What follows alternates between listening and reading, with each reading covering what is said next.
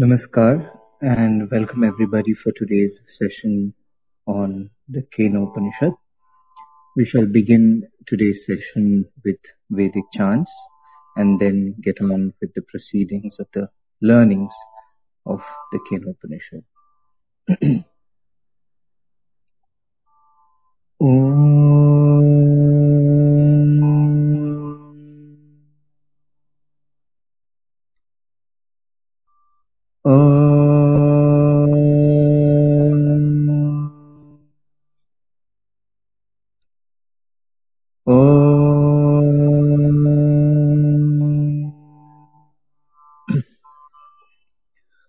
गणानां त्वा गणपतिगुं हवामहे कविं कवीनामुपमश्रवस्तमम् ज्येष्ठराजं ब्रह्मणां ब्रह्मणस्पत आन शृण्वन्नोतिभिः सीदसादनम् महागणपतये नमः। प्रणो देवी सरस्वती वाजेभिर्वाजिनीवती धीनामवित्र्यवतु आनो दिवो बृहतः पर्वतादा सरस्वती यजता गन्तु यज्ञम् वाग्देव्यै नमः। ॐ हंस हंसाय विद्महे परमहंसाय धीमहि तन्नो हंसः प्रचोदयात्। ॐ नमो हिरण्यबाहवे हिरण्यवर्णाय हिरण्यरूपाय हिरण्यपतये अम्बिकापतये उमापतये पशुपतये नमो नमः। हृदगुं सत्यं परं ब्रह्म पुरुषं कृष्णपिङ्गलम् ऊर्ध्वरेतं विरूपाक्षं विश्वरूपाय वै नमो नमः। ईशानः सर्वविद्यानाम् ईश्वरः सर्वभूतानां ब्रह्माधिपतिर्ब्रह्मणोऽधिपतिर्ब्रह्मा शिवो मे अस्तु सदा शिवो। ॐ सहनाववतु सहनौ भुनक्तु सह वीर्यं करवावहै तेजस्विनावधीतमस्तु मा विद्विषावहै। ॐ शान्ति शान्ति शान्तिः। हरिः ॐ। यश्छन्दसां वृषभो विश्वरूपः छन्दोभ्योऽध्यमृतात् सम्बभूव समेन्द्रो मेधया स्पृणोतु अमृतस्य देवधारणो भूयासम् शरीरं मे विचर्षणम् जिह्वा मे मधुमत्तमा कर्णाभ्यां भूरिविश्रुवम् ब्रह्मणः कोशोऽसि मेधया पिहितः श्रुतं मे गोपाय। ॐ शान्ति शान्ति शान्तिः। हरिः ॐ। केनोपनिषद प्रथमखण्डः द्वितीयखण्डः। ॐ केनेषितं पतति प्रेषितं मनः केन प्राणः प्रथमः प्रैतियुक्तः केनेषितां वाचमिमां वदन्ति चक्षुश्रोत्रं कौ देवो युनक्ति श्रोत्रस्य श्रोत्रं मनसो मनो यत् वाचोह वाचं स प्राणस्य प्राणः चक्षुषश्चक्षुरतिमुच्य धीराः प्रेत्यास्मालोकादमृता भवन्ति न तत्र चक्षुर्गच्छति न वाग्गच्छति नो मनः न विद्मो न विजानीमो यथैतदनुशिष्यात् अन्यदेव तद्विदितादथो अविदितादधि इति शुश्रुम पूर्वेषां येनस्तद् व्याचचक्षिरे यद्वाचा नभ्युदितं येन वागभ्युध्यते तदेव ब्रह्मत्वं विद्धि नेदं यदिदमुपासते यन्मनसा न मनुते येनाहुर्मनोमतम् तदेव ब्रह्मत्वं विद्धि नेदं यदिदमुपासते यच्चक्षुषा न पश्यति येन चक्षुषि पश्यति तदेव ब्रह्मत्वं विद्धि नेदं यदिदमुपासते यच्छ्रोत्रेण न शृणोति येन श्रोत्रमिदं श्रुतम् तदेव ब्रह्मत्वं विद्धि नेदं यदिदमुपासते यत्प्राणेन न प्राणिति येन प्राणः प्रणीयते तदेव ब्रह्मत्वं विद्धि नेदं यदिदमुपासते यदि मन्यसे सुवेदेति दभ्रमेवापि नूनं त्वं वेत्त ब्रह्मणो रूपम् यदस्य त्वं यदस्य देवेष्वथनु मीमांस्यमेव ते मन्ये विदितम् नाहं मन्ये सुवेदेति नो न वेदेति वेद च यो नस्तद्वेद तद्वेद नो न वेदेति वेद च यस्यामतं तस्य मतं यस्य न वेद सः अविज्ञातं विजानतां विज्ञानमविजानताम् प्रतिबोधविदितं मतम् अमृतत्वं हि विन्दते आत्मना विन्दते वीर्यं विद्यया विन्द्यतेऽमृतम् इह चेदवेदीदथ सत्यमस्ति न चेदिहा वेदीन्महती विनष्टिः भूतेषु भूतेषु विचित्य धीराः प्रीत्यास्मालोकात् अमृता भवन्ति ओमाप्यायन्तु ममाङ्गानि वाक्प्राणश्चक्षुश्रोत्रमथो बलमिन्द्रियाणि च सर्वाणि सर्वं ब्रह्मोपनिषदम् माहं ब्रह्म निराकुर्याम् मा ब्रह्म निराकरोत् अनिराकरणमस्त्वनिराकरणमेस्तु तदात्मनि निरतेय उपनिषत्सु धर्मास्ते मयि सन्तु ॐ शान्ति शान्ति शान्तिः हरिः ॐ. Welcome everybody for today's session on the Kenopanishad. The Kenopanishad, as we know, is a great study when it comes to facilitating the path of enquiry. And in facilitating the path of enquiry, we learn to become more watchful of our mind and develop a sort of intuition that helps us to grasp, even with the mind, just grasp the idea of what it is to understand the nature of the Atman. The Gita and the Upanishads have said that the study of the Atman and the understanding of that is the Dahara Vidya. In the sense, it's a secret knowledge, not that it is not known, but it is there deep inside us as the essence of our being. And this enquiry, this understanding, comes not just, as I said previously, with intellectual knowledge, but that of beyond it. But first, the Upanishad says, Shrotavyo, Mantavyo, and then Nididhyasitavyo, which is the Atman is to be first heard of, then to be understood. Krishna says in the Gita, there are many who hear about the Atman, and some people are with wonder, they contemplate on, is there such a possibility?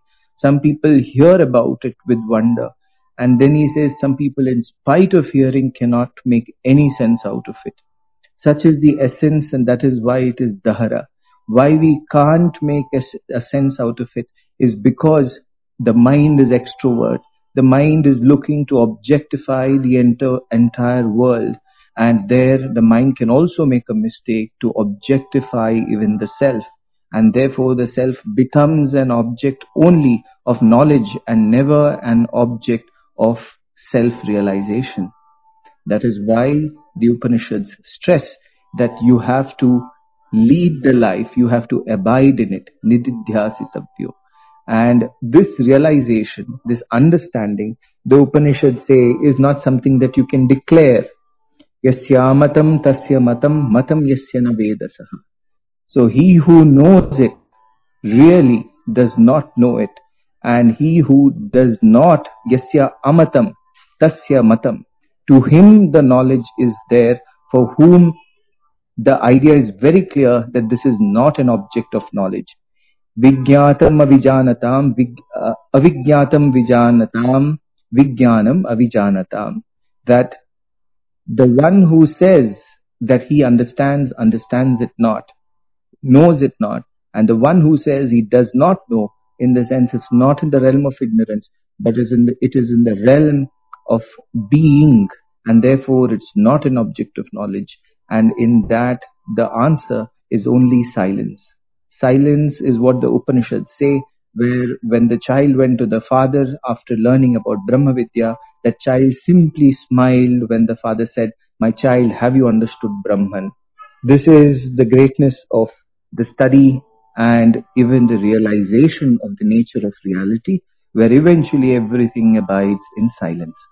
Now, with this introduction, we are going to go to the third uh, uh, khanda and the part of it, which would be interesting to see how Aurobinji tries to explain it to us. Please take notes, and after the end of the session, do make it a point to come up and discuss only things related to question and answers regarding this session. Simply because this session is out for replays, which means there will be other people who will be referring it. So we don't want any discussions. We just want question and answers so that this replay is exclusively kept for the study of Kenopanishad. After this, our very members will open another room for discussion where you can openly come out and express yourself, your realizations, your understanding, and everything. You can come up and express it there, and we will intimate you about that. So with this, I request Aurobinji to begin today's session. Om. Thank you, Prasad. Thank you for the introduction and the chanting of the Upanishad. Welcome all. Om Namo Brahmadibhyo Brahma Vidya Sampradaya Kartrubhyo Vamsha Rishibhyo Mahadbhyo Namo Gurubhyaha Shankaram Shankaracharyam Keshavam Badarayanam Sutrabhashi Kritau Vande Bhagavantau Punah Punah Ishvaro Gururatmeti Murtibheda Vivagine Vyomavad Vyaptadehaya Dakshinamurtaye Namaha. Om Sri Gurubhyo Namaha. As Prasad has given the gist of the first two cantos or khandas of the Upanishad, it is worthwhile to have a Simhavalokanam or a recap of what has been the crux of those two chapters or two khandas, which is important in understanding the third and the fourth of the khandas of this Upanishad. Because in the first two khandas, it has been purely philosophical and highly what you call mystical words, where ordinary mind will never be able to grasp it in the first sense when they are hearing it. To be self-contradictory or, in a quiz form or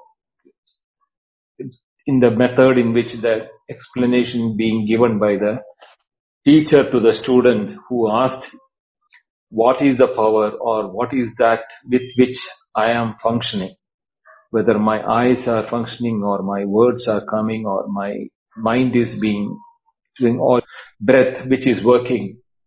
What is that source or what is that power within which makes me as a functioning unit? To that, the teacher has said that it is not possible to point and say this is that, because it is an object. It is not an object. It is the very subject in you, which is the prime, because of which everything works. To show that, he says that it is the eye of the eye. year of the year, mind of the mind, breath of the breath, etc.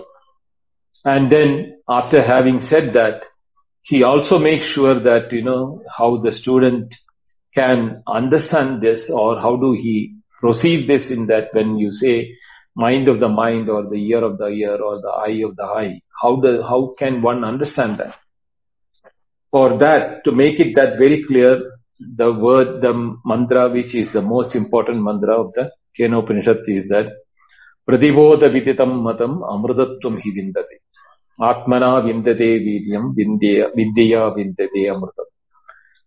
So that is what the teacher has to tell, how to achieve that, with which you can know what is the knower of the knowing, or knower of the all knowing, ear of the ear or the eye of the eye, mind of the mind, and breath of the breath, etc., etc. What does it mean by that? Pratibodham means bodham prati. I am repeating this for the purpose of that we should all understand that the importance of this mantra. There is a saying in the Shastra Adhyayana that punarukti or repetition is wasteful in the case of Shastra, because all people are learned Shastrajñas who are listening and discussion. But that is not the case when it comes to a student and a taught. So from that point of view, the repetition, asakti, asakratupatesha, is what the Upanishad or the Shastram says, which means repetition and again is the only method in which one can understand it.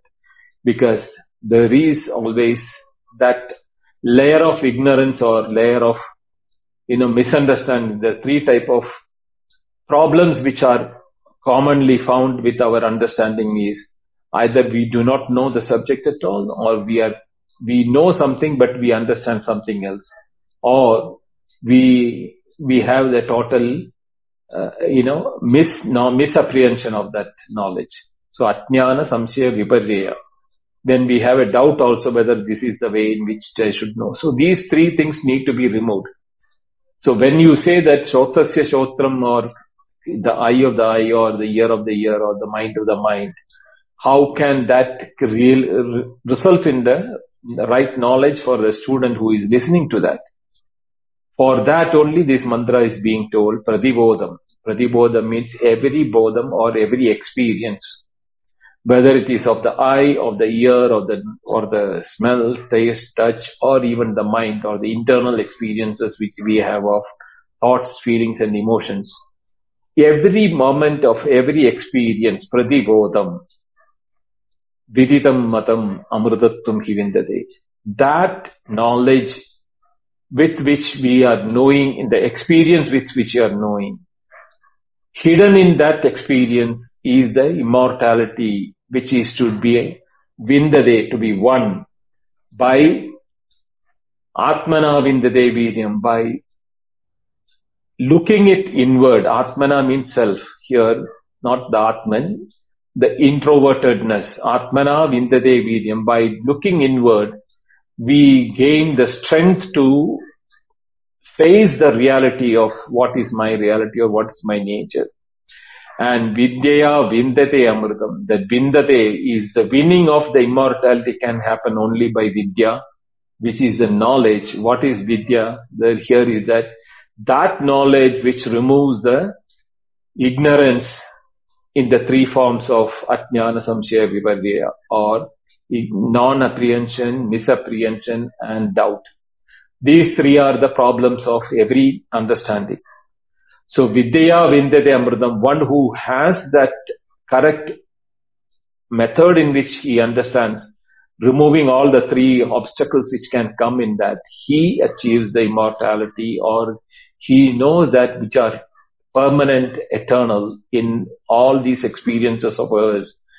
The objects are changing, the adjectives of the objects are changing.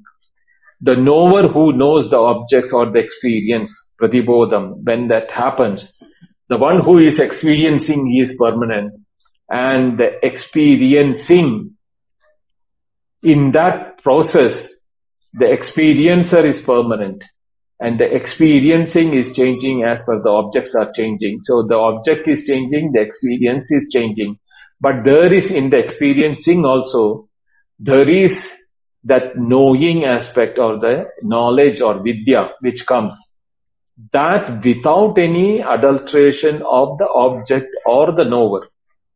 The knower becomes knower only when there is something to be known. So the knowership also will go when even you are purely moving your interrogation or the self-interrogation or self-introspection moves from the knower and the known to the knowing to the, in all the three, when the three is only a added nomenclature in the process of knowing of the pradibodham.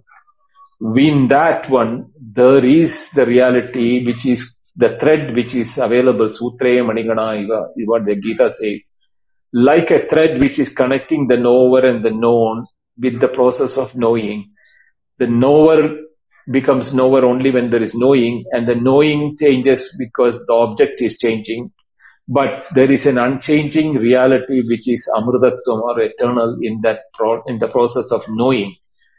We need to get into that aspect of knowing only when then we will know who we are.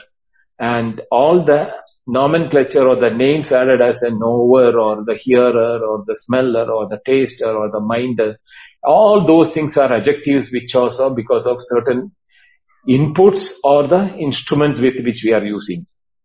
Sans, without that, there is a reality in which everything is happening. That is what is to be vindade, to be won over or to be made of your own.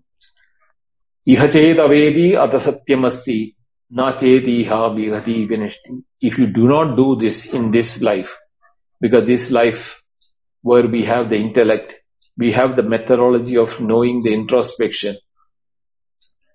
Only in this life or in this experience we can do. So here iha can be taken as two things. This very moment or in this life. Both the meaning has got its own effect of it. If it is a slow process, then in this life. But if it is a very shrewd and a person with the burning desire, as if somebody with the hair burning runs to the water for quenching the river, that type of a burning desire is there in a person to know. Iha means here and now only. So if you do not do that this in this very moment of your experience of listening to me, my words or my voice, if you don't analyze that, or when you are listening to or when you are experiencing any object, either internal or external, in that this thread is always there. If you do not get it in this moment, Mahati Vinishti, you are losing the big opportunity to know the truth of eternity or the immortality. Pretyasmad lokat amrita bhavanti. One who knows that and removes the adjectives of the knower, known and the knowing, but the pure awareness in that. He, Pretya, having abandoned asmad lokat, the three of the knower, known and the knowing, amrita bhavanti, he remains in the eternal awareness. And that is what is the Upanishads wants it.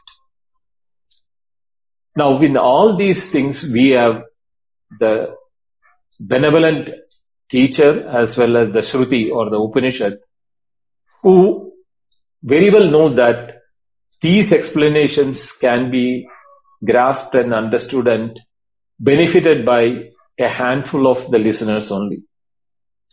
Most of the listeners have either not prepared themselves or have to prepare themselves for the introspection or the self-inquiry within oneself.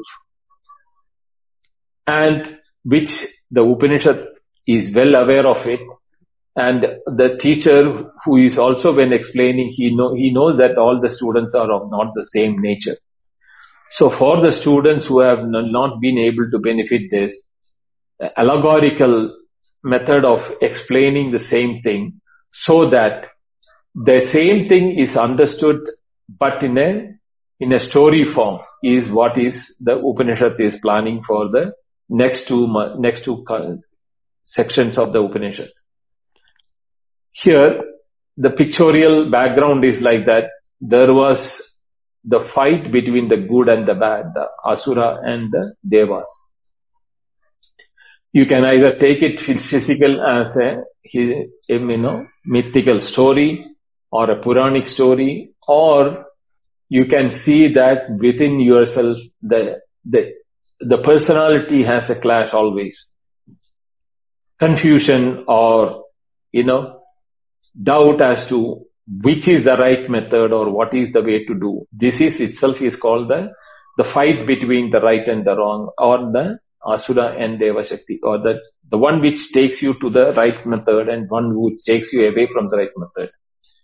So in this war of the two, or the clash between the two, Deva, Asura, this thing, the Devas, the divine ones, or the one which are shining upon the experience, they get the victory over the one which is taking you away into sensual organs and sensual method of engagement and forgetting about who you are or what we are, what is the purpose of our life. So here a story is being made as a Yaksha is a name which is given in the Upanishad. He appears in the form of a resplendent object, apparent to be an object, but not known as an object. That is the beauty of the representation of the allegory. Its presence is known, but yet at the same time it is not known what it is. Which shows that reality which we are all searching for cannot be understood as an object. At the same time, nobody can deny the presence of it. And such an entity here, the word used for depicting is called Yaksha. Now Yaksha has got a different meaning in the Sanskrit language. There are demigods like Kubera, etc., which are all subordinates to the Devas. They are also called Yaksha Kinkaras, and there is a group of people there. Yaksha is also mean the resplendent one or the shining one, which is attractive also. It is not that the shining is so much that like a fire, you are repulsed from that. It is that brightness with which people get attracted to it. So, Mangalam Shobhanam Rupam, Mohamiti. That attraction toward that comes because it has got that brightness or the resplendent which is attractive in nature. So, keeping that in mind, the Devas who have won the war, when they were rejoicing, so when they are rejoicing, this episode is that the victory they thought it is because we are the one who won the war. The individual Devas, like the names are given as Vayu, Agni, Indra, etc., etc. They are the Devas who have won the war against the Asuras, and in the Puranas and the mythological story is that. But never did they realize that what is that. Here, Shrotasya Shrotam Manaso Mano Yat Vachoha Vachan Sahu Pranasya Pranaha. So there the Guru had told that what is that which everything is working. Yet the Devas, the Agni, the Vayu, the Indra, they also never realized that what is that force with which they became successful against the negative aspects of, conflict. So, in this one, the mantra starts with this. The first mantra is that Brahmaha Devebhyo Vijigye Tasyaha Brahmano Vijaye Deva Amahiyanda Ta Aikshanta Asmakam Eva Ayam Vijayo Asmakam Eva Ayam Mahim Iti. Now, Brahmaha Devebhyo, Brahmaha. It is well known that Brahma won the war, Vijigye Devebhyo, for the Devas. It is a known thing that it is the Brahman who won the war. Here the Brahma can be either taken as Brahma, the creator, or Brahma is the source from which everything comes up. Tasya Brahmano Vijayaha Devaha Amahiyanda. Amahiyanda means they felt mighty that this victory is of their own, not realizing it is the Brahman in them which is won the war. So Te Aikshanda, they viewed it as Asmagam Eva Vijaya. They saw that it is my victory. This is being brought Asmagam Eva Vijaya, Asmagam Eva Mahima. This glory of victory is all for us. In this episode or in this verse, the Shruti wants to, or the Upanishad wants to bring into our understanding that when we are studying the scriptural text, even if you get a glimpse of victory or having the feeling that, yes, I understand what the Upanishad is saying, that knowledge, I know that, yes,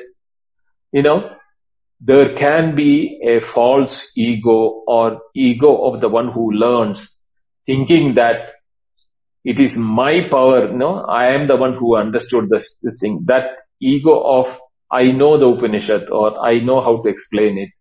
These type of an ego can set in the individual. And it is a forewarning by the Upanishad saying that even though the victory is by that very power with which the mind is minding, the eye is seeing, the ear is hearing, yet the student who thinks that he has understood the Upanishad thinks he is the one who has understood the Upanishad. So this is one thing also which the Upanishads wants us to understand while through the story. In the second mantra, what it says is, Tat yesham vijajyau tebyoha pradurbhava tat na vyajanataha kimidam yakshamiti. When that happened, when the ego was rejoicing its victory of having conquered the negative feelings or the negativity within ourselves, there appeared a resplendent yaksham which cannot pradurbhava. It appeared in front of them, but not divulging itself. The Brahman perceived the egoism of the gods. That Vayu, Agni, Indra, all of them were rejoicing, thinking that we have won over the Asuras and the victory is ours. And when that resplendent Yaksha or that figure with brightness and attraction appeared in front without divulging what it is, they did not know what that entity was. They thought that something other than them has appeared in front of them. Really speaking, it is that power with which the entire awareness itself becomes awareness. When it appears, there are no words or no description possible. Yet, it is not an object to be grasped by our sense organs. To show that, the Upanishad says that they did not know what that entity was, that Yaksham Kimati. What is that Yaksha is all about? Here is a psychologically very subtle intention given by the university in the Upanishad is that you may come across in your introspection or even in your dhyana or in your samadhi or even in your self-enquiry, you may come face to face with the reality, but you will not know what it is. Because there is that individual ego within all of us when we are doing that activity, that I am the one who is doing it. I am the one who is studying the Upanishad. I am the one who is doing the meditation. I am the one who is doing the japa. I am the one who is using the yajna or pranayama, whatever may be the action it is, that ego of doership in us will prevent knowing that reality of the entity which even though we may come across, a pratibodha viditam. In that also, it is there, but we will not see it because of our individual ego which is there in us. So the Upanishad is bringing this story form to know us that what is the problem in understanding the pratibodha viditam when it is saying that. That is explained here in this. Then the Devas call among them, Te Agnim Abravan, Jataveta, Etad Vijanihi, Kimidam Yaksham Iti, Tata Iti. He Jataveda. Jataveda is the name for the Agni Deva. What does Jataveda means? Yasmad Veda Jata, from which all the knowledge has come, or the fire depicting the fire of knowledge, which can shine anything and everything. Even in the darkness, darkness is lit by the awareness or knowledge of the darkness. You don't need a light to know what is darkness. Even darkness is known by the knowledge, the fire of the knowledge. Same way, the entirety of the ignorance that I do not know, viditam, avititam, there are two things. Vidititat ado aviditat ati is the Upanishad said. There are a set of things which are known, a set of things which are unknown. Both known and unknown are shown by the fire of knowledge. The knowledge says these are things which are known. The knowledge is the one which segregates between things which are known and which are not unknown. But viditatat ato aviditat ati. There is something beyond that known and unknown. But that knowledge is not willing to accept there is something beyond it. So he says that I know things which are there. I know things which are not there. So both known, unknown things are within my knowledge. So the Devas tell the Agni, E Jadaveta, Edad Vijanihi, you go and know what is the Kimidam Yakshamidi. What is the Yaksha which is the resplendent one which is standing there and, being attractive to us that we do not know. You are the one supposed to be knowing both the known and the unknown. How can there be something which is unknown to you? You are the knowledge of everything. Why don't you go and find out? Tata iti. So the Agni, or the knowledge Agni in the form of Agni says, yes, I can do that.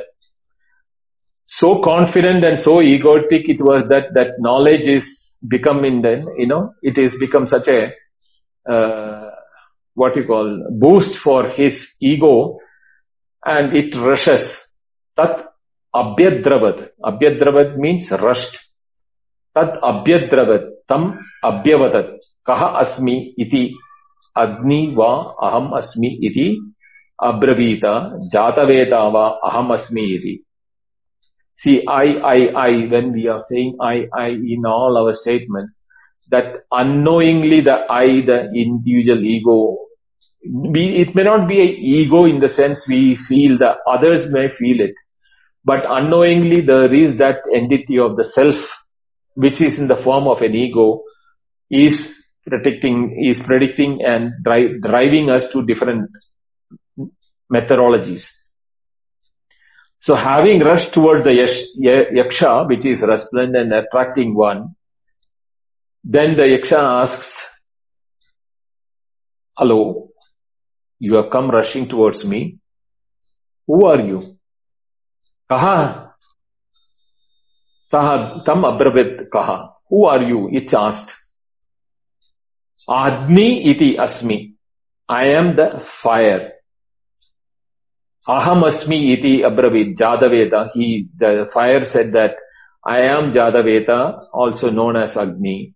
I am the Agni with which everything is in it. Then immediately the Yaksha, with all the purpose of his presence, he knows that. Brahman knows what the purpose he has come for. So he wants to put his ego in place of the knowledge or the Agni. Tasmin Twai Kim Viryamiti. Okay, you are Agni, you are Jadaveta. Oh, okay. What is the valor or what is the power with which you call yourself Jadaveta or Agni? So the Agni says, Abhi idam sarvam deheyam yadidam prativyam iti. I have the power to burn down everything in this world or engulf everything or make everything my own.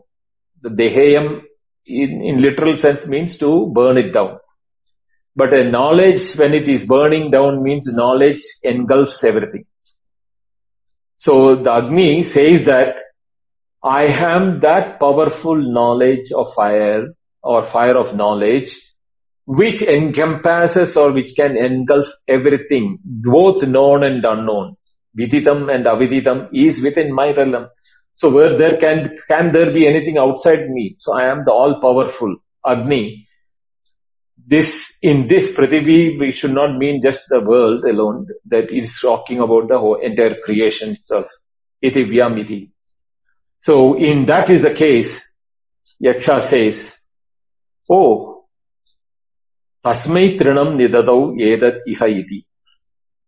Tad upapreyaya sarvajavena tad na shashaka dagdum sa tata eva nivrutte na etat ashakam vijnatum yat etat yakshamiti.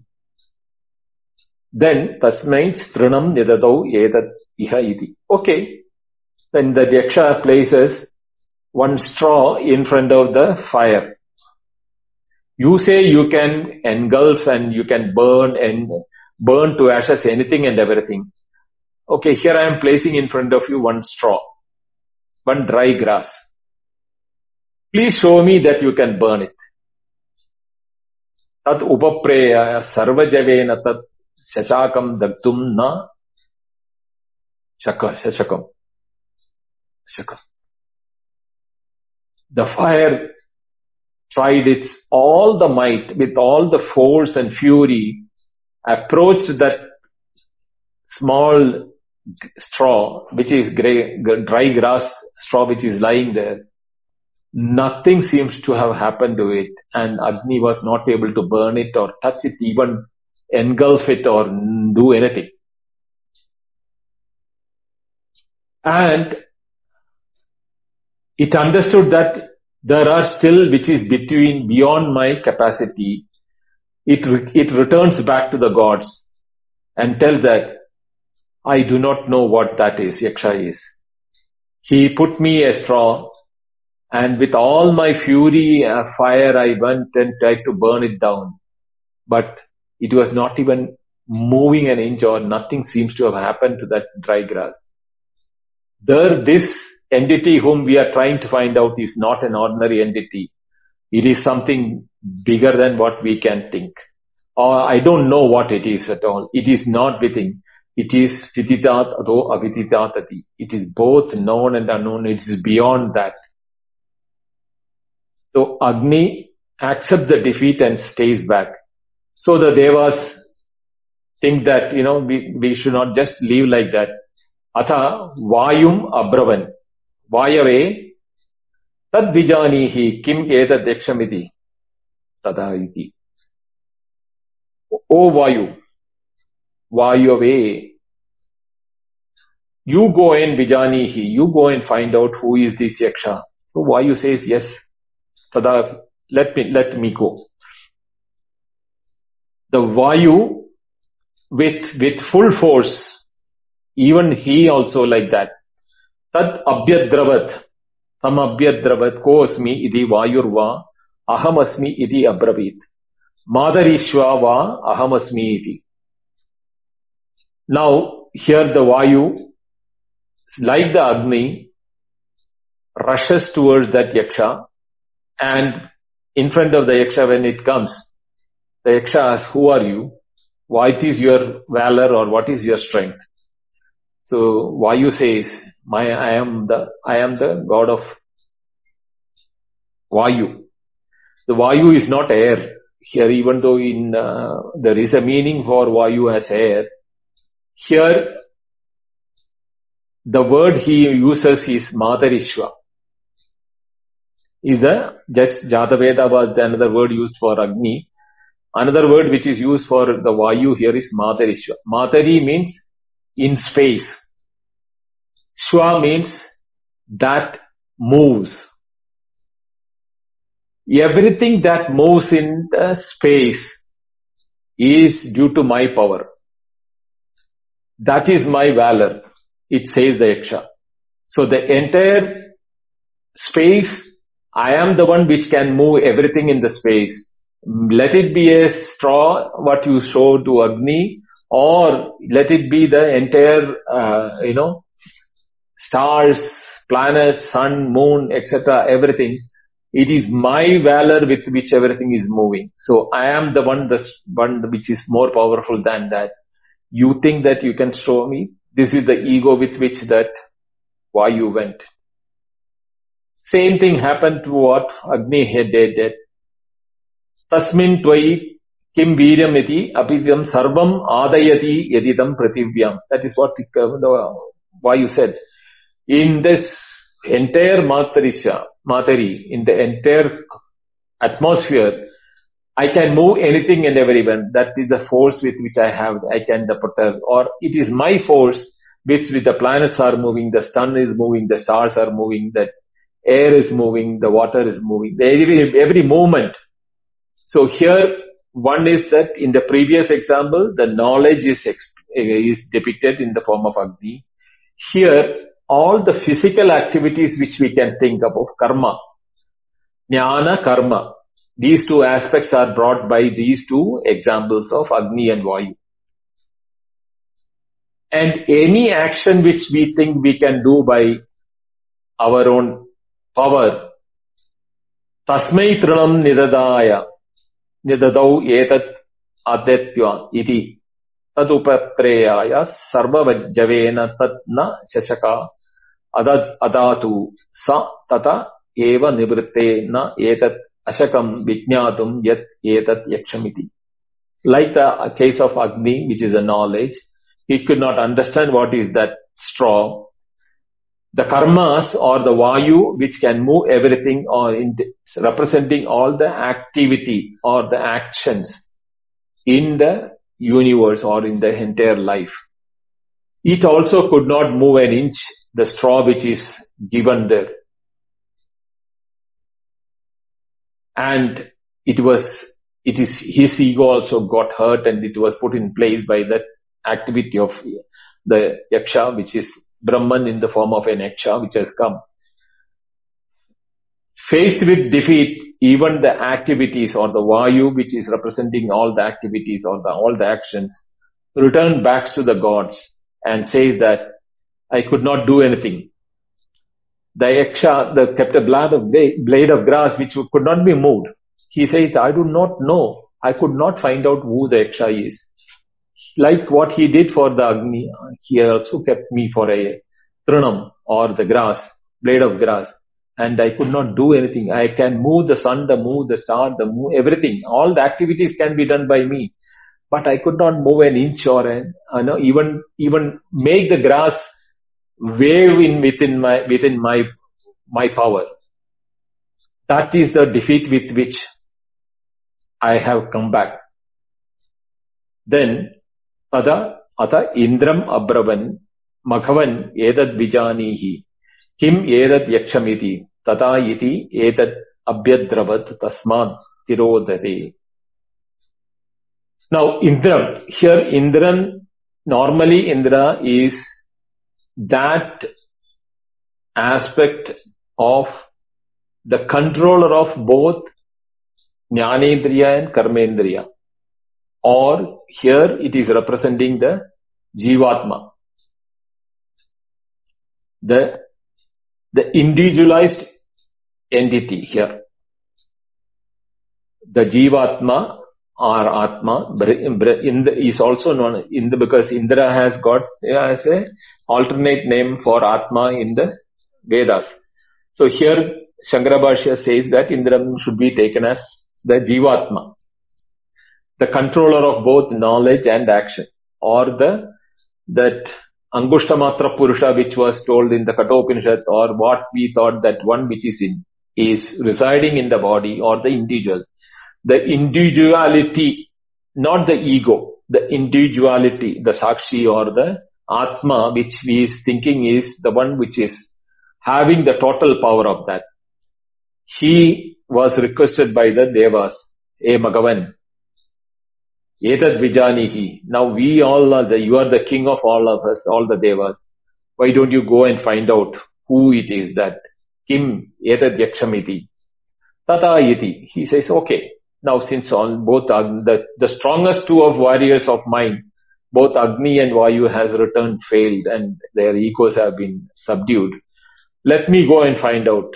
So here is the beauty of it.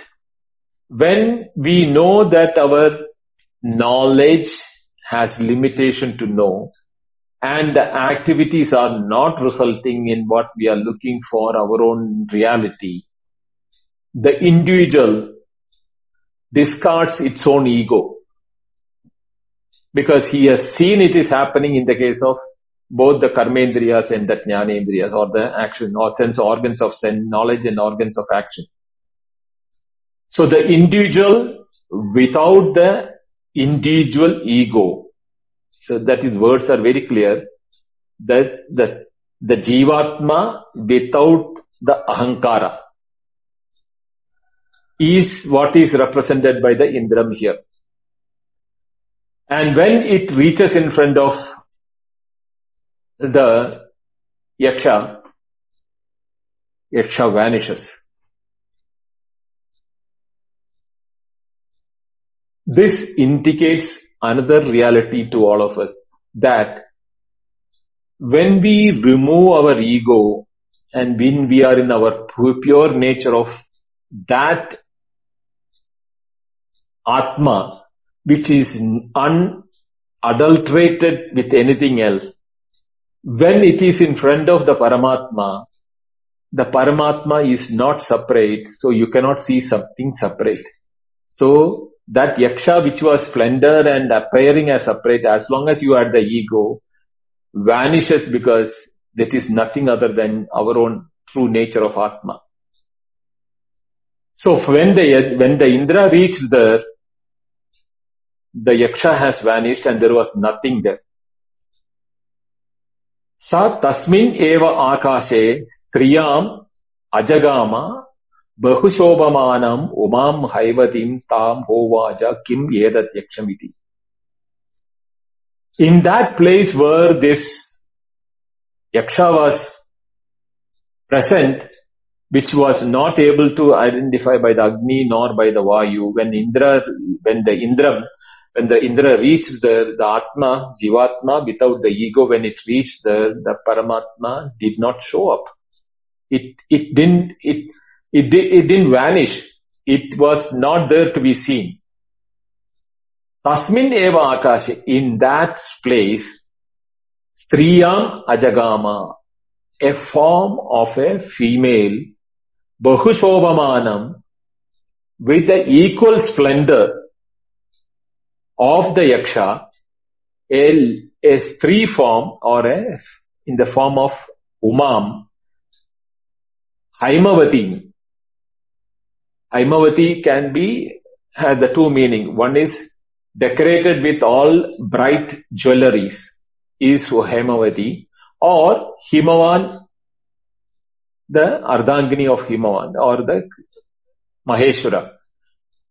Umam, by name Umam, ta, to him, ta hovaja kim etat yakshamiti. So the Indra, or the individual Atma, asks the form of the Devi. Now here is another aspect of the esoteric or the philosophical meaning which we should bring in. Paramatma cannot be objectified. Even with the individual Atma cannot have the Parama. Aham Brahmasmi, its all statement is fine as far as an experience is concerned. But it is not words can explain it. Yato vacho nivartande aprapya manasasaha. So that is the situation of that. But tatra bahushobhamanam humam haivatim ajagama. Prakriti, or the form of creation, the creativity or that Shakti of the Parameshwara or the Brahman with which we can interact, that appeared there. And she is being depicted as a Stree because Maya, not apart from the Ishvara, is the one with which we, as long as we are alive, we can interact only with the Maya. Knowing Maya as not separate from the Ishvara, when we know in the Maya how do we interact without ego, then only we can have a conversation with the Maya or the illusory power of the creation. Till such time, we will not be able to communicate with the illusory nature of the creation of the whole experiences. To depict that, it is being given in the form of a Uma Haimavatim Bahushobhamanam Sriyam Ajagama, in the form of a lady, and Tam Hovacha Kim Etat Yakshamati. There the Indra asked the Uma Bhagavati Devim, who was that Yaksha? This question, when it was asked to Uma Bhagavati, she will start now giving the answer from the next chapter onwards. That is where the Upanishad explains the methodology other than intellectual inquiry, how one can know the reality is being explained, and it is covered in the next chapter, which we will take up in the next day, that is coming on Friday. And there also, it is highly esoterical and lot of double meanings. Literally, if you can look at it, it will look like a very beautiful story. Vayu, Indra, Agni, when the grass was not able to move and everything. But there is the methodology with which all these stories are being built. Because by the time of writing Mahabharata, Vyasa has said that Purana Itihasabhyam, it is only through Purana and Itihasa Veda can be taught for two people who are not able to understand the highly philosophical knowledge in the Vedas. So the Veda itself takes the shape of Purana and Itihasa, comes as stories. We have to take away from these stories as the reality or the method in which we should understand. But those stories will help us to remember how to revisit that for our Mananam and Nididhyasana. This is the beauty of the stories in the Upanishad and Vedas and Itihasa. With that, I'll stop today. Om Purnamada Purnamidam Purnat Purnamudachyate Purnasya Purnamadaya Purnameva Vasishyate.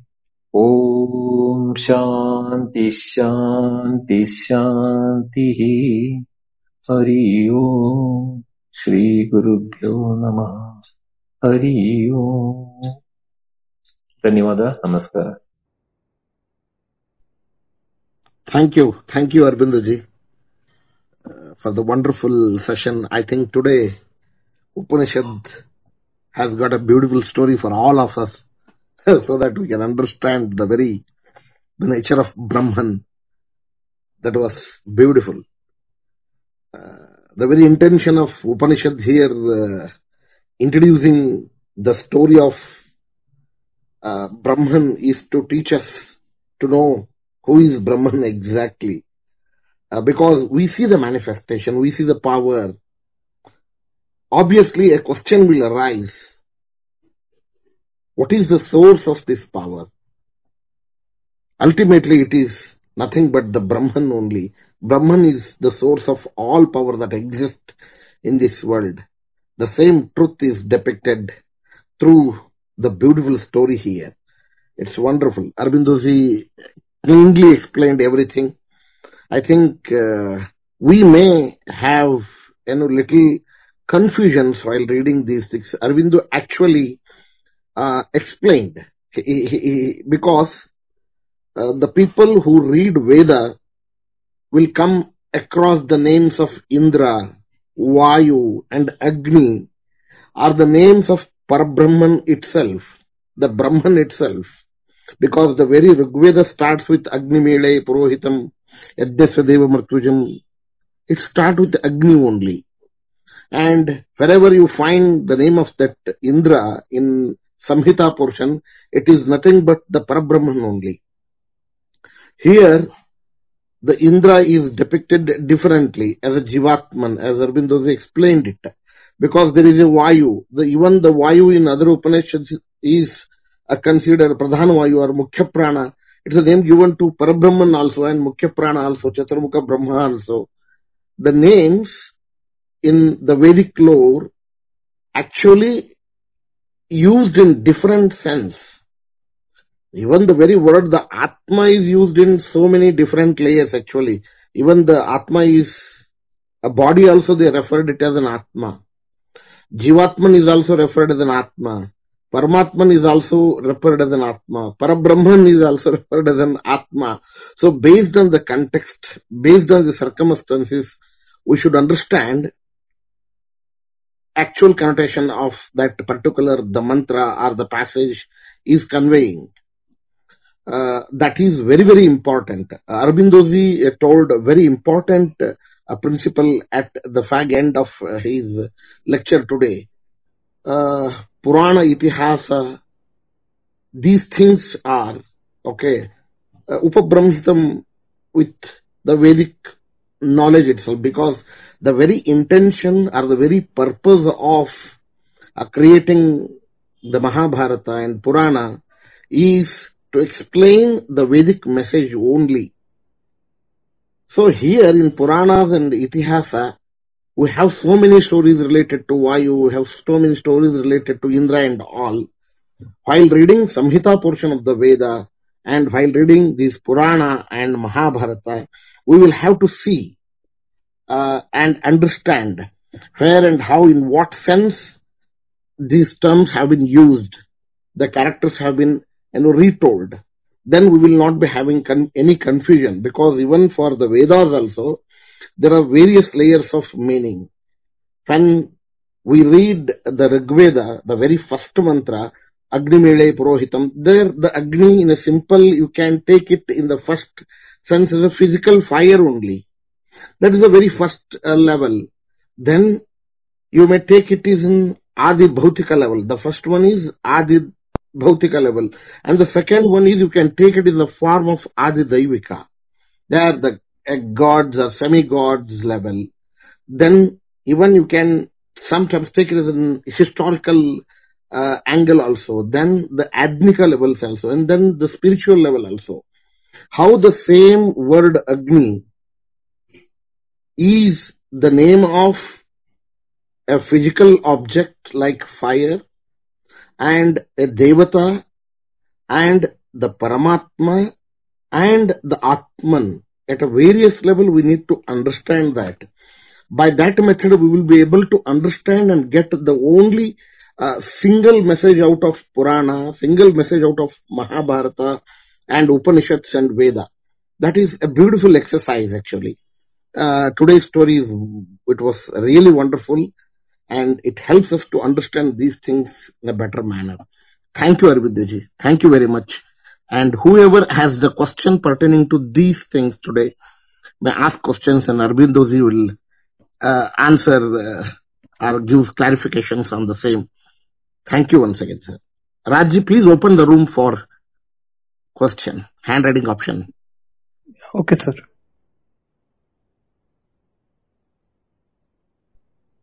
Just wanted to say once again, thank you very much, Orbonji, for showing up and spending your time to impart this very valuable information to us. You are very much appreciated every day. You stay in our thoughts and our minds. Um, Obanji, I've I've heard this story initially in my journey. I came across it, but I just want to, I'm very happy because today I understood it. I was listening to it on YouTube, and I really couldn't understand it by the time I got to the end of it. But that was way at the beginning of my journey, early days reading Bhagavad Gita. And today I understood the story, the only difference here, I don't know if it's a different version I was listening to, but the version that I was listening to, all the four elements, earth, fire, wind, water, they all went to meet the Brahman and got defeated before Indra went. I don't know if I got it confused, but in this version I heard it was only two of the elements that I think went. If you can shed some light on that. There is a similar story in another Upanishad, which is what you are referring to. Okay. And there the story is also that each of the indriyas or each of the organs goes, and then finally our mind also goes to try to find. And there is a similar story in another Upanishad.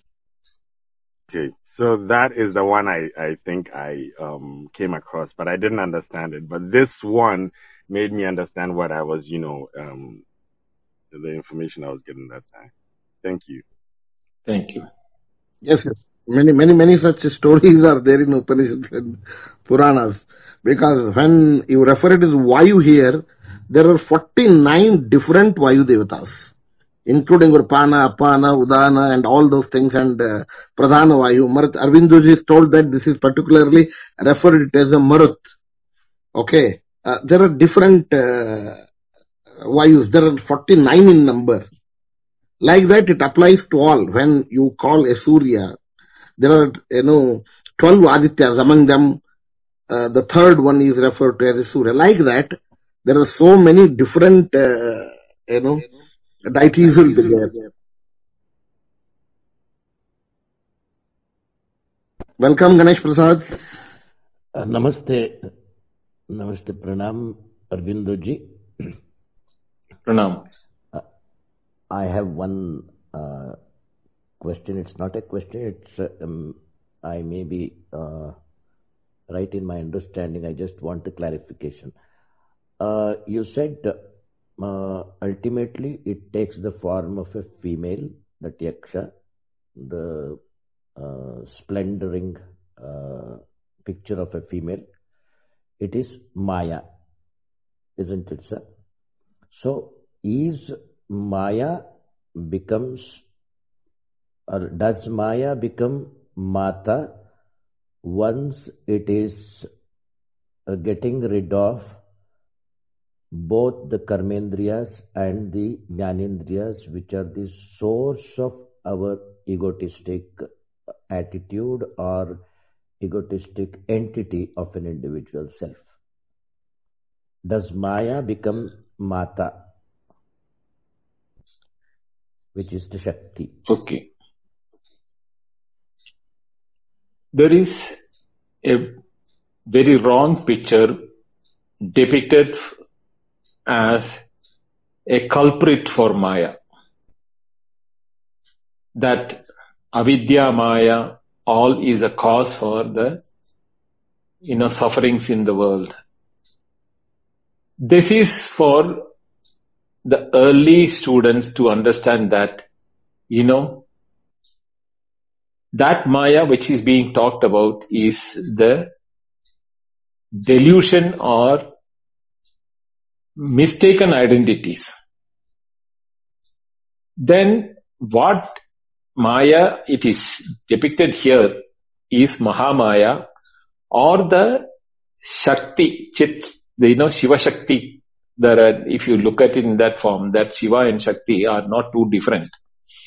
One is the kinetic potentiality. Yes, right. Why we are saying Maya is the one which is explaining is that because the individual ego, both the knowledge of actions of knowledge and organs of knowledge and organs of action, all these are part of creation, which is part of the product of Maya. And as Bhartrihari has said, asatye vartmanititva adasatyam samihade. You need to know what is untruth to understand what is truth. Therefore, we can cross over as long as we are in the physical body and experiences are through the physical body. The physical body and the world of experiences which is there outside the entirety is in the control of Maya. That pure awareness, the Satchidanandam or Satyajnanam Anandam Brahma, has no kriya, no action, nothing is there. It's just its presence. Tasya, what you call prasadena eva, or tasya, the very just being there as that splendid awareness or existence, in that only things can come up. And when things are appearing in it, that appearing happens due to Maya. That power of experience can happen only in the Maya. Otherwise, there is no experience also. When there is nothing other than awareness, can there be awareness? No. It can be only being. Just be. But the moment awareness appears, there need to be a movement in the existence in the form of awareness. And that force with which the movement happens, we can call it as Shakti or Maya. So here the Umam Haivati Devi, which is being replicated in the story, is to tell that only using what is available within ourselves, which is the product of Maya, we can cross over Maya.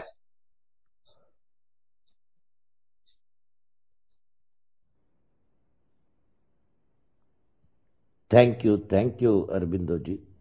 A bit tricky, but we could feel the glimpse of it. You mean to say, with awareness itself, the Maya commences. And that is the entity of Maya in all the individual self is awareness.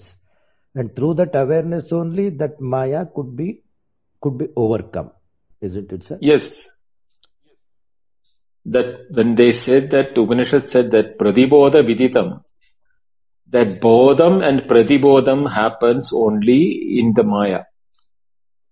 Otherwise, the Shuddha Chaitanya or Shuddha Chitta, there is nothing happening. Is it the same thing, what they say, Shuddha Sattva Pradhana Maya? Sattva Pradhana Maya is that Shakti of Chaitanya from where the awareness or experiences appear. Like for example, we cannot grasp that Ganeshji because it is beyond the mind. Yato vacho nivartante aprapya manasa saha. But we can use the stories or the experience of ourselves in the deep sleep. We have no awareness.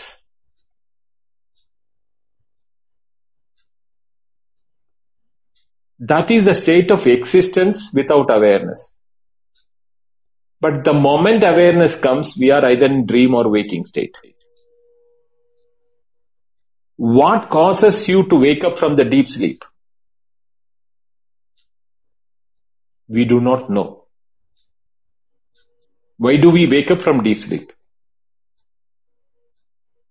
So there is something which is making us wake up from the deep sleep. We call it as vasana, avidya or maya at different levels.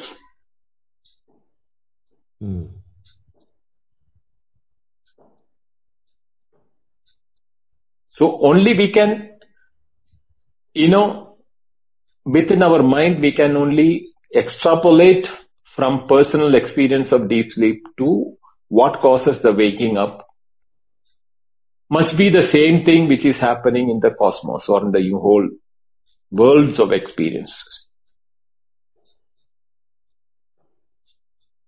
When the knower, knowledge and knowing is not there, there is no need of maya, no need of avidya, no need of knowing also. Why should there be an awareness there? It is in pure existence. But the moment the pulsation happens, the spandanam, with the Mandukya says, the turiya spandanam eva jagat. That is what, that spandanam, the cause for the pandanam is called maya.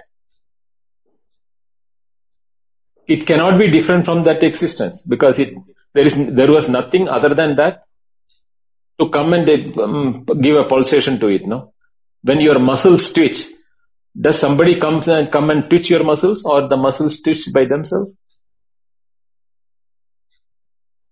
Something similar. So the spandanam itself is existence. Spandanam is existence. In existence, the spandanam happens. That is the time when we say that it is the spandanam. Cause for spandanam is maya. Wow. And because of the spandanam, the mind comes up. The cosmic mind and the individual mind. In the cosmic mind, the world comes up. In the individual mind, the I-ness comes up.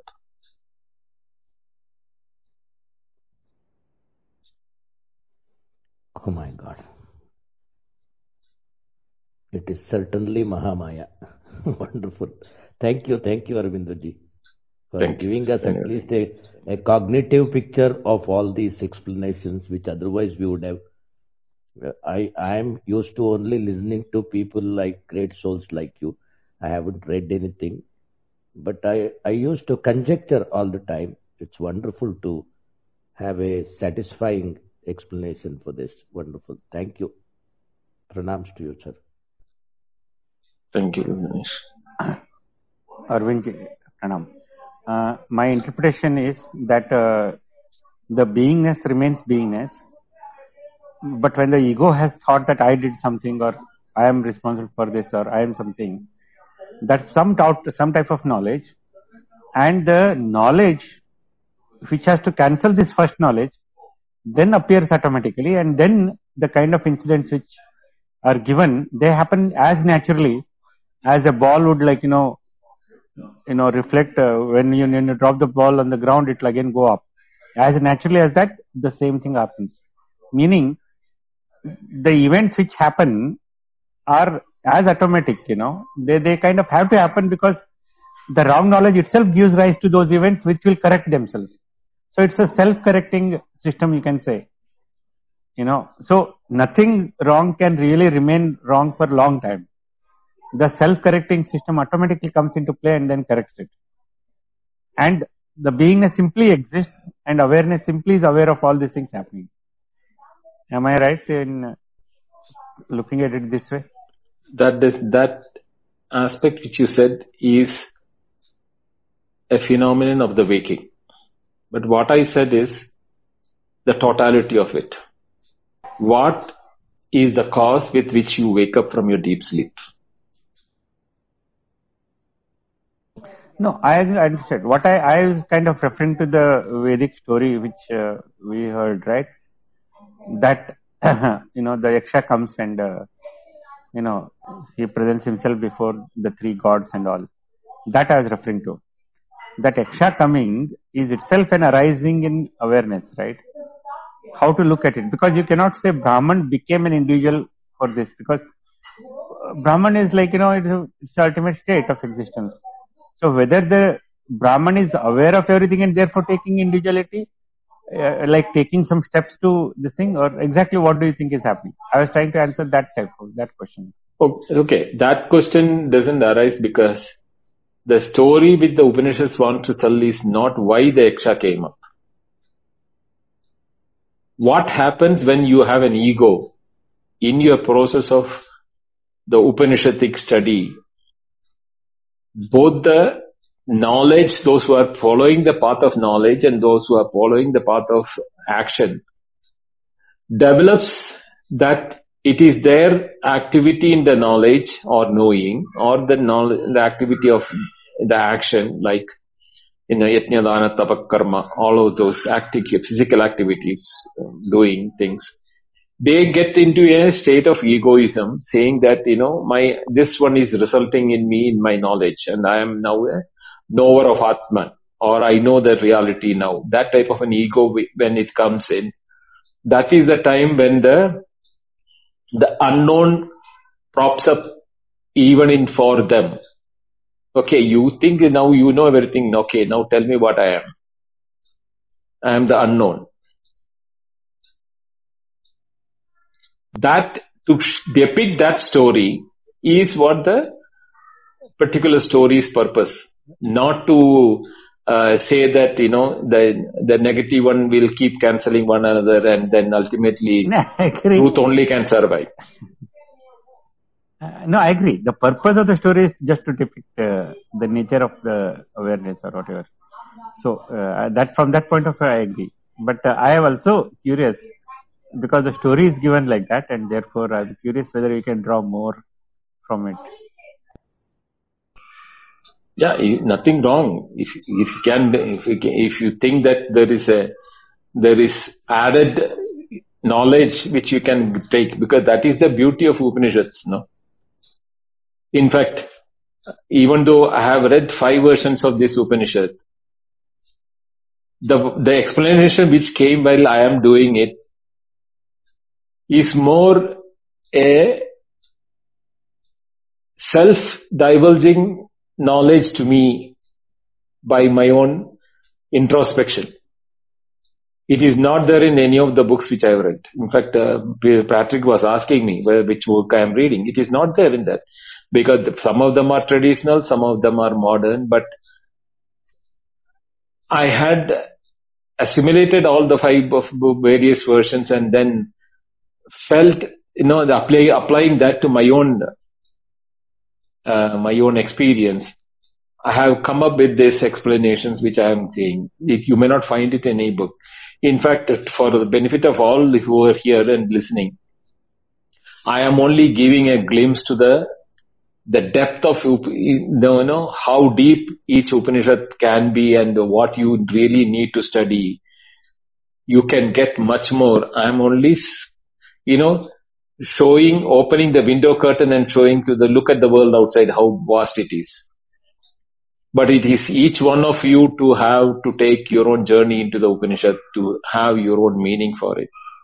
What I am telling is only for the general purpose, and I'm not taking a class on Upanishad. I'm just giving a glimpse of that depth of Upanishad which can be understood by seeing that. So the explanations, the good and bad of that is my own. I don't have to. I'm not charging those on anyone. But it is my own personal introspection, which is what I've been explaining from my point of view. I think I can see the similarity, rather what you told, sir.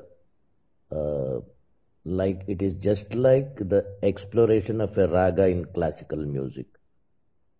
Ultimately, it is the way that the teacher or the master shows, finally catching hold of the scales in the musical system. It is an individual's explorative energy that can go into the depths of the raga, and finally it is his or her own experience.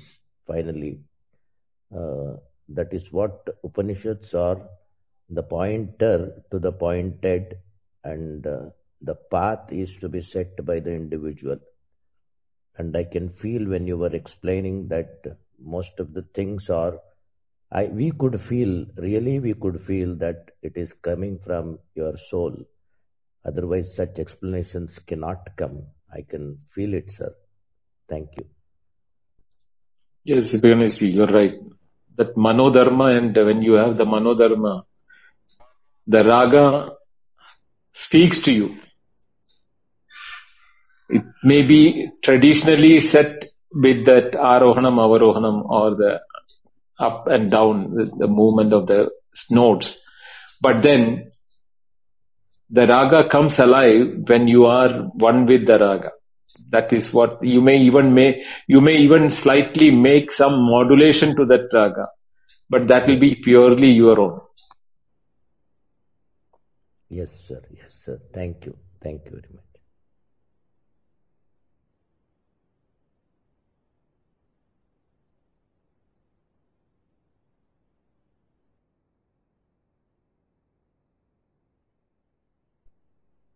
Namaste, Karen. Namaste, Srinivas. Namaste, Arvindaji. Very nice session. Thank you. Yeah, it was unique. I heard this story multiple times, but you put it in a very unique way. And I loved the fact that you called it Brahman, the Yaksha, and the multiple times you used the word Brahman in that context. I liked it. Yeah, thanks.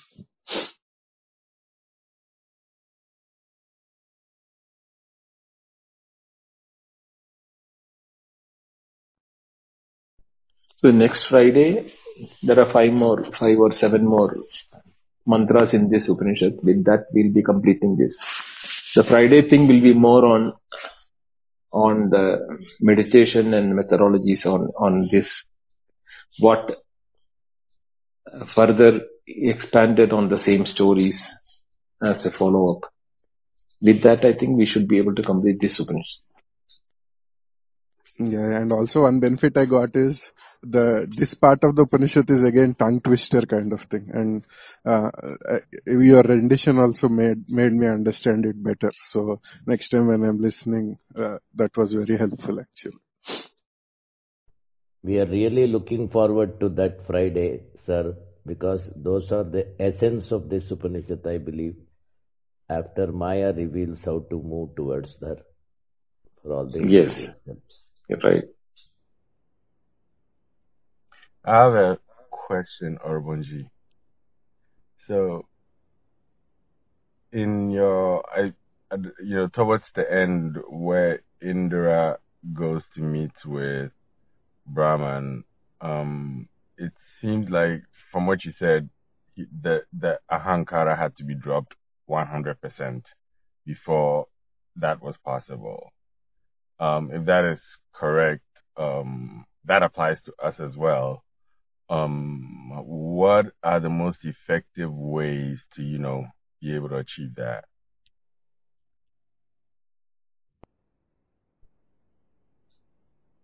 See, when we know that, I would put it this way. Okay, let me start it the other side. We identify ourselves as physical beings with the sensory and functions of action as what we are. We have sensation, we are actions. With that, we develop a sense of ego saying that I am this, I am that, my potential is that, my possession is so much, or my capability is so much. All these build up a creation of an individuality or an ego. You may not depict the selfishness or the egotic actions outside, yet that ego, that I am an individual existing separate from the world outside, is the final ego which becomes as a barrier. Are we an island in itself? Can we call that I am entity independent of the world, I can survive.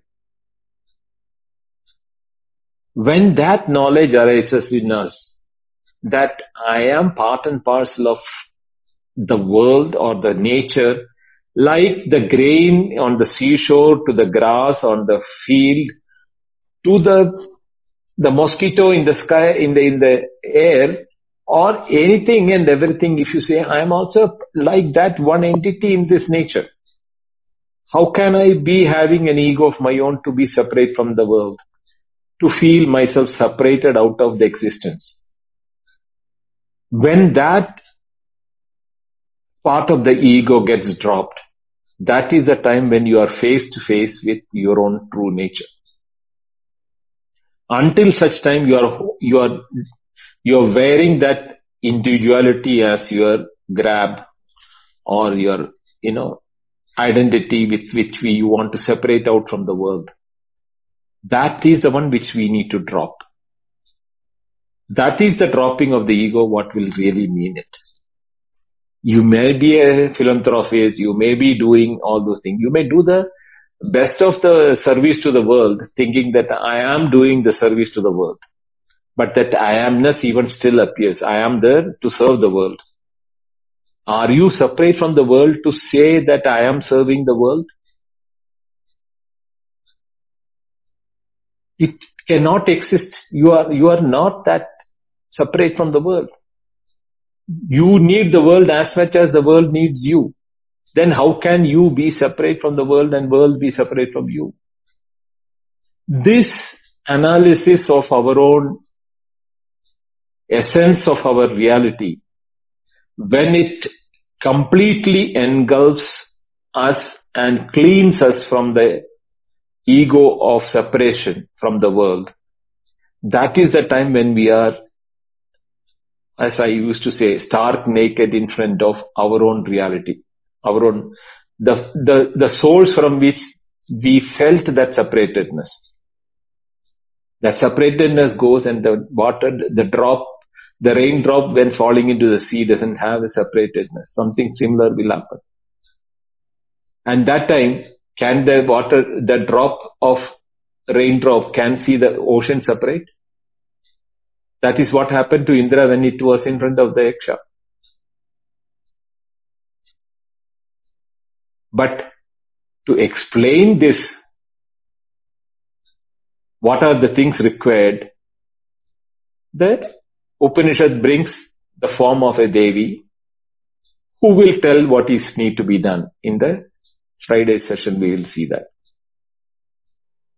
Actually, that is also a creation for explaining what is to be done. Thank you very much. So in the next session, it will all, unfold as well. It will unfold, and it will give the ways with which we can do that. Because in the previous chapter it said, Pratibodha viditam madam amrutatvam hivindade. You have that Yaksha in every experience of ours, every momentary experience of ours. We are not able to see the Yaksha in our experiences.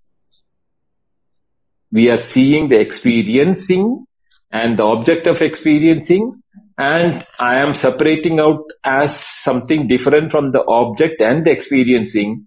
Therefore, I am not seeing the Yaksha, which is the reason which these things are happening.